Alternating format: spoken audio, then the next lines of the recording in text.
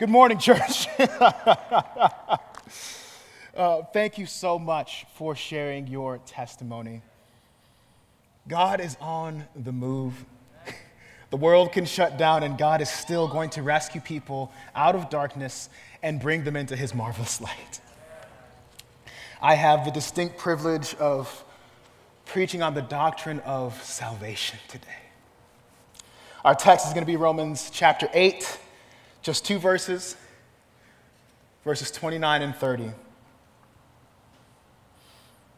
Our main point this morning is that our blessed God's saving work empowers us for humble, happy, and hopeful living. I'm going to read the text, pray, and then we're going to jump into it. This is God's holy and authoritative word. For those whom he foreknew, he also predestined to be conformed to the image of his Son, in order that he might be the firstborn among many brothers. And those whom he predestined, he also called. And those whom he called, he also justified. And those whom he justified, he also glorified. Oh, Heavenly Father, would you fill me with your Spirit now, God? Would you allow me to preach this text with authority and joy and passion and clarity? Lord, you are the God who saves. Allow me to communicate that to these people. And would you bless this church this morning? Would you bless the preaching of your word? Amen. There are so many ideologies being tossed at us today. Many worldviews are vying for our attention each and every moment of every single day. The world tells us this: you are enough. Your feelings are authoritative. Who's to say what's right and what's wrong? Live your truth, right? Be happy. Don't let anyone tell you that you're wrong. And it's not working. People are not finding fulfillment and hope in themselves. Depression is on the rise. Mental health is plummeting. We are not good at self-sufficiency. There is always a longing for more. There's got to be something more than this. Phoebe Bridgers is an indie rock artist. She's younger. She's about 26 years old. And she's been around for a little bit, but has been gaining popularity and has been on the rise. She's recently been nominated for 4 Grammys and has received other awards and things for like Best Rock Performance and Song, Alternative Music Album of the Year, and Best New Artist. So she's doing pretty well. I was listening to one of her songs called Chinese Satellite, and in it she begins talking about evangelicals, and there's a certain longing, and I'm like, what's going on in this song? And so in my nerdy self, I look up some interviews and kind of dive in to see if there's any commentary that she provided. And this is what she said. If I'm being honest, this song is about turning 11 and not getting a letter from Hogwarts. Just realizing that nobody's going to save me from my life. Nobody's going to wake me up and be like, hey, just kidding. Actually, it's really a lot more special than this, and you're special. No, I'm going to be the way that I am forever. I mean, secretly, I am still waiting on that letter, which is also part of the song. That I want someone to shake me awake in the middle of the night and be like, come with me. It's actually totally different than you ever thought. That'd be sweet. Church, there is more. There is a happy hope for the Christian. We are not going to be this way forever. Life is a lot more special than it seems, but it doesn't come from where we typically think. It's not from magnifying our self-worth. It's not denying any and all forms of authority. The happy life of the Christian is rooted in the authority of God's holy word. With everyone clamoring for their own authority on truth, church, we must know and stand firm on what real truth is. And the truth is, we are fallen, and we are sinful, and we need a Redeemer. And that Redeemer has revealed himself to us, and there is hope and life and salvation found in him. So if we are to be gospel-centered, and have the gospel inform every aspect of our lives, then we must know clearly what the gospel is. We must know what is of first importance and what exactly it is that God has done for us.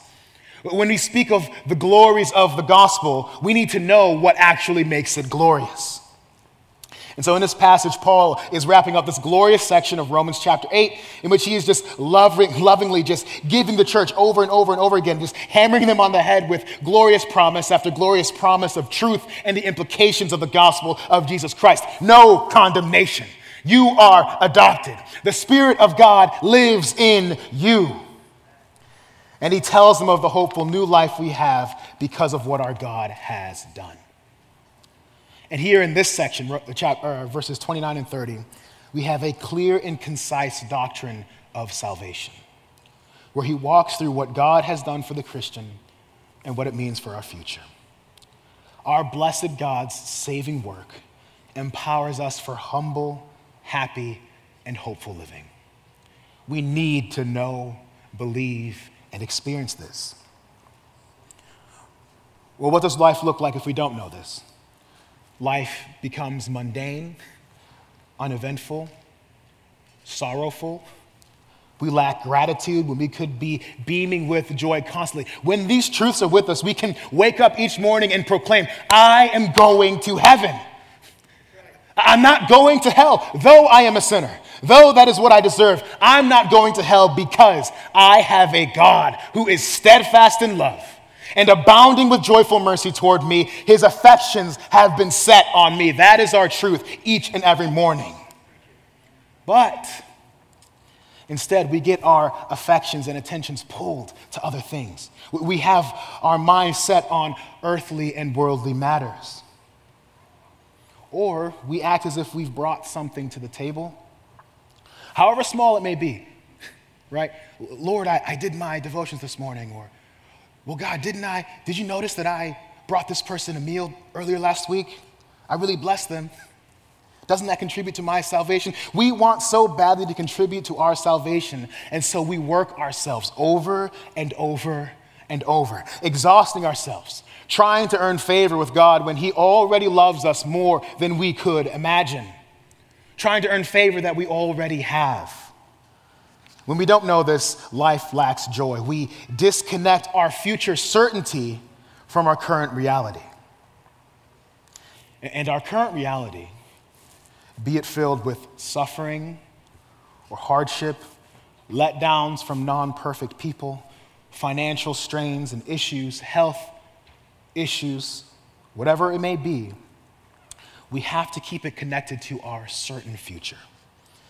And a solid understanding of the doctrine of our salvation will help us do that.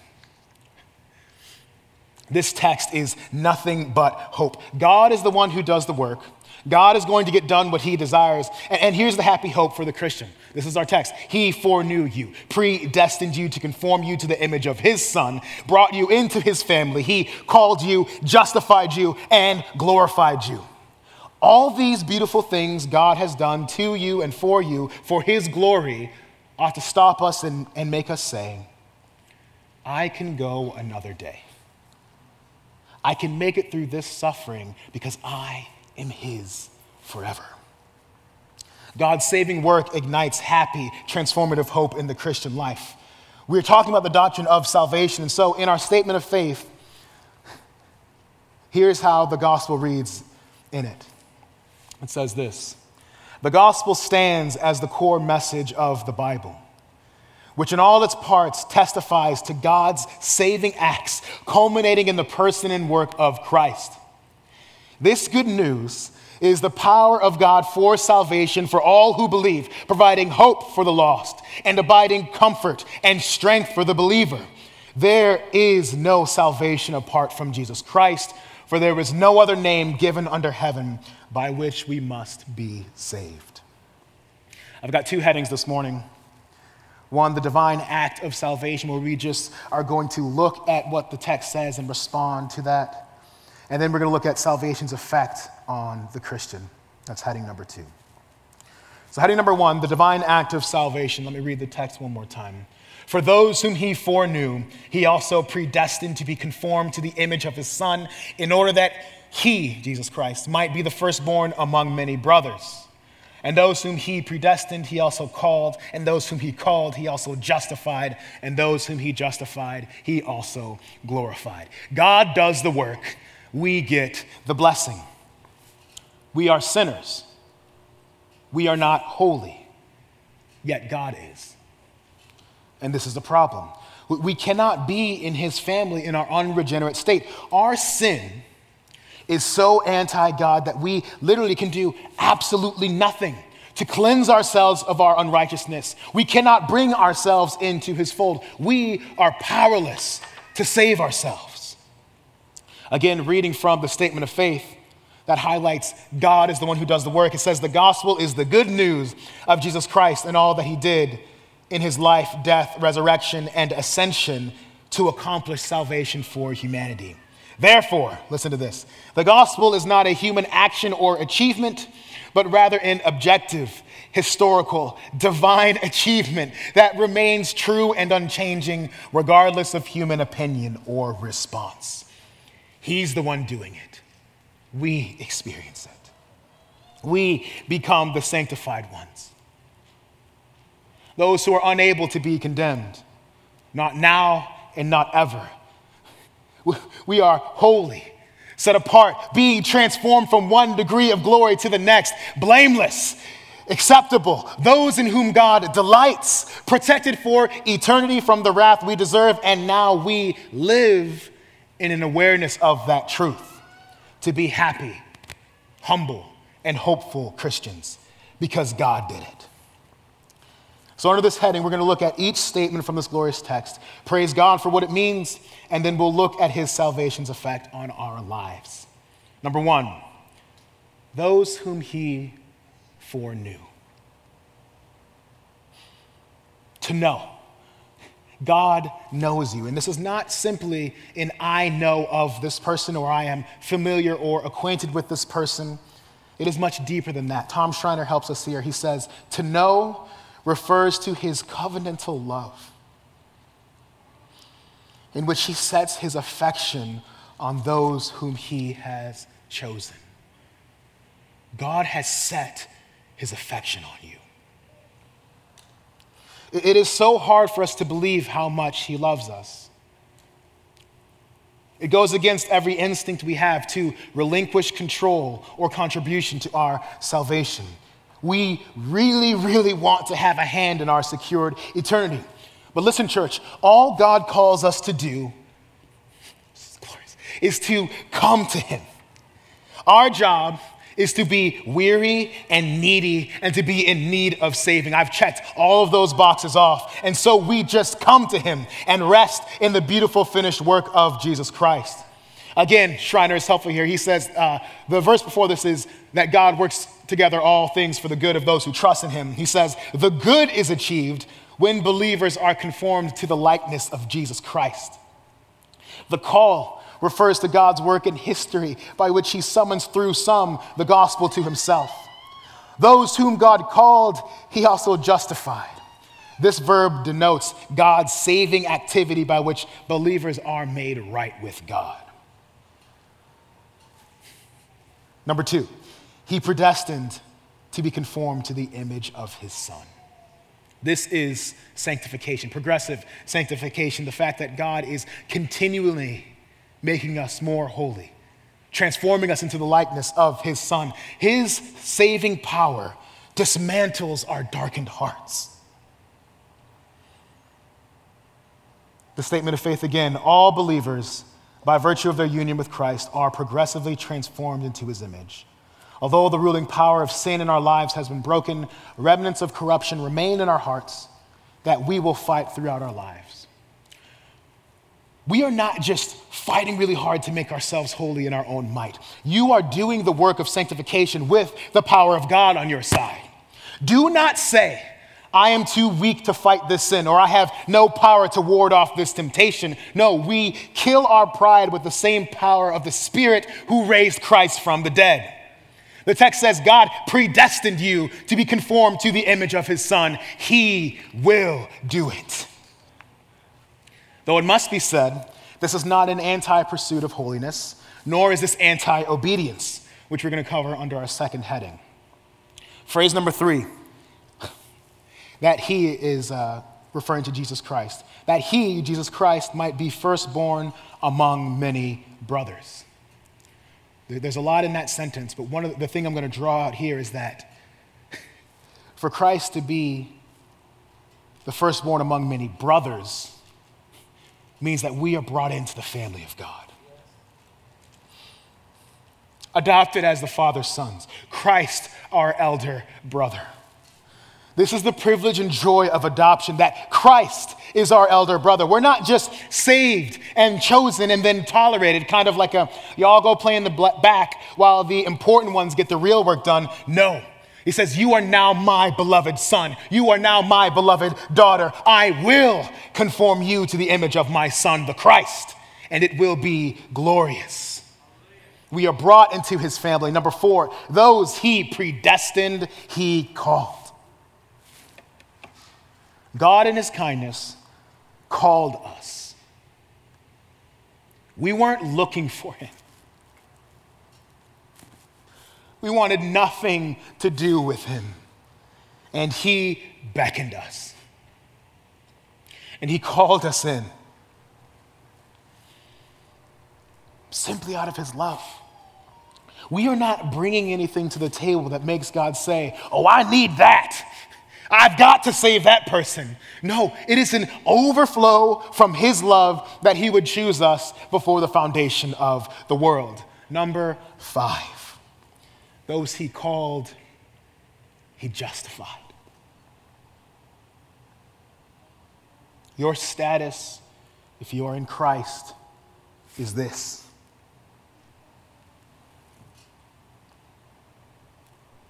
Guiltless,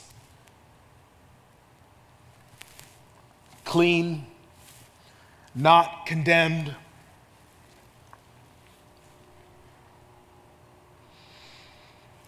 Your sin cannot put Jesus back in the grave. But listen, I know the more we love Christ and the more we see how truly beautiful and glorious he is, the more aware we are of how much we fall short. But listen, his mercy is greater than your sin. Jesus really is that loving. The Father truly is that forgiving. Jesus did not pay most of it. Jesus paid all of it. So rest in his finished work. Number 6, those he justified, he glorified.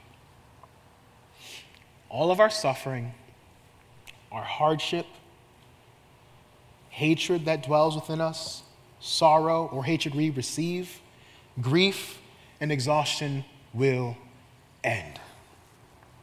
Those trials that right now in this moment seem timeless, seem never ending, they seem timeless, but they are temporary. Our God promises to keep you, to carry you, to restore you, and to bring you comfort. All we have to do is keep on reading verses 31 through 39. This is after Paul has just talked about the glory of our salvation. He says, what then shall we say to these things? If God is for us, and listen, church, I know this is a familiar verse, but do not let the familiarity rob you of its power. If God is for us, who can be against us? He who did not spare his own son, but gave him up for us all, how will he not also with him graciously give us all things? Who shall bring any charge against God's elect? It is God who justifies. Who is to condemn? Christ Jesus is the one who died, more than that, who was raised, who is at the right hand of God, who indeed is interceding for us. Who shall separate us from the love of Christ? Shall tribulation or distress or persecution or famine or nakedness or danger Or sword, as it is written, for your sake we are being killed all the day long. We are regarded as sheep to be slaughtered. No! In all these things, we are more than conquerors through him who loved us. Here's our certainty, for I am sure that neither death nor life, nor angels, nor rulers, nor things present, nor things to come, or powers, nor height, nor depth, nor anything else in all creation will be able to separate us from the love of God in Christ Jesus, our Lord. Nothing at all will separate you from the love of God in Christ Jesus, our Lord. We know our time here is limited. Our salvation guarantees this. It guarantees this, that our future is better than our past. I love this. Our eternity will be infinitely better than our greatest moments here on earth. And it's certainly going to be greater than our worst moments. Guys, if you are here and you have not trusted in Jesus, if you have not responded to the call, please do it. There is so much glory and hope that awaits for you, and all you have to do is come to him and lay down your pride, lay down your life, and commit yourself to the way of the Lord. And church, if our blessed salvation ever starts to make sense to us, we've lost sight of what the Bible actually says. What God has done, he will finish. This doctrine ought to make us happy, humble, and hopeful, overjoyed at the reality of how salvation works. The way salvation works is amazing to the Christian. It is fantastic. It is not some theological heady knowledge. No, it is glorious and it is marvelous. And we benefit from his amazing love, which calls us to live a certain way, which is heading number 2, salvation's effect on the Christian. To be happy, to be humble, to be hopeful, to be full of wonder. So what do? We express gratitude. We give thanks to God for all he has done. We do not forget the deeds of the Lord. That's what the Psalms call us to over and over and over again. Recount the deeds of the Lord. Tell of his salvation from day to day. God requires humility from us. We did not earn this or complete this. He did it. We are the recipients of grace, of this marvelous grace, and we cannot boast about that. When this life functions close to our hearts, this is what it looks like. We are happy and in complete and utter shock that we get to be counted among God's worshipers, that he saved us, and all we had to do was believe. Are you kidding me? That's what we need to do, is believe what he's revealed, and then we're saved? Yes, we are humble. God, again, he's not wiping his brow and saying, man, I do not know what I would have done without JT. No, he would have been just fine. And it's not like I did anything that compelled or moved God to say, okay, well now I have to rescue him and adopt him and bring him in. No, our God is neither begrudging nor is he needy. He joyfully brings us in. And that causes us delight and humility. We are hopeful. The verse right before this says that things are working together for our good. We are being conformed to the image of his son. Like, that's happening. But God says he's going to do that, so he's going to do that. Once he saves us, he promises to sanctify us. We work in conjunction with the Spirit, and it is a happy journey, though it is one filled with suffering for a little while. But we're hopeful because we are growing in Christ. Like you are. One degree of glory to the next. And we live in the joy of that. I am more like Jesus today than I was yesterday. It's glorious. He restores, revives, and redeems, and we rest in his power. And this takes us to a happy obedience that is motivated by the grace we receive. We ought to, because of the truth, because of the doctrine of salvation, we ought to obey his statutes and press into him out of the abundance of grace that you have received. We tell people of the salvation that is available. We have to evangelize. We have to bring people in, tell them of God's deeds, because there is no other name by which people can be saved. We have to tell somebody. We press into the means of grace that God sanctifies us through, the Word of God, prayer, fellowship with believers. We commune with God and interact with him. We have to obey. The statement of faith says it like this. I've got two sections here.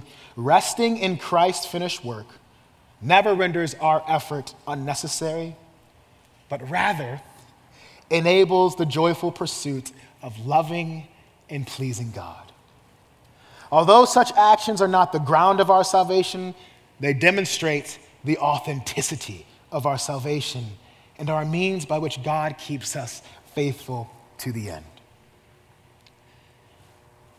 In what area of your life do you want to be a more authentic Christian? Is it in your speech? Do you desire your speech to not be divisive? Is it how you spend your money? Is it how you think about money? Do you have a desire to be more generous? Is it how you love those in your life who are difficult to love? Whatever it is, if you focused on one area to grow in these coming months, think of how much happier in Christ you would be and how your life would present a Christianity that is more authentic, more attractive, and is glorifying to God. So here's what we do, church. We read and we tell of his salvation. We express specific gratitude for what God has done. We allow these truths and the joy found in these truths to infiltrate your friendships. Our talk and our speech should reflect that of those who have been given much more than they deserve. Cynicism dies in the happy doctrine of salvation. All we have and own is a gift. Evangelism. The news is so good, we must tell it and proclaim it to others. The joy is that anyone can get in on this. And we've got to let people know the specifics and the glory and the beauty of our salvation. We cannot compartmentalize our lives or maybe just do a little church here and there. Or put on and live in these grace and truths when they are convenient for us. No, this is our all-encompassing joy and delight. It must consume our affection. And I'll close with this. Just some reflections. It is amazing. God relishes us with the free gift of grace and salvation and new life and eternal hope. And all he asks of us is to dedicate our lives to him. Commit our ways to follow the Lord. We authenticate our faith when our actions line up with who God is. Our actions don't save us, but we know you are saved by the way you live. There's going to be an evidence of a life transformed by this magnificent grace. So, church, we gather, we love the gospel, we celebrate the glory of Christ, we live lives of happy obedience, empowered by the Holy Spirit, knowing that we are saved and justified and that nothing can take that from us. And we tell others about this glorious salvation, and we make disciples. God requires us to live with an emboldened and joyful hope in the gospel that we proclaim. To be the happy community of people who have fully trusted in Christ and live lives with an overflowing love for others from the love that we have received. Our salvation makes us happy, hopeful, and a humble people. Praise be to God. Amen.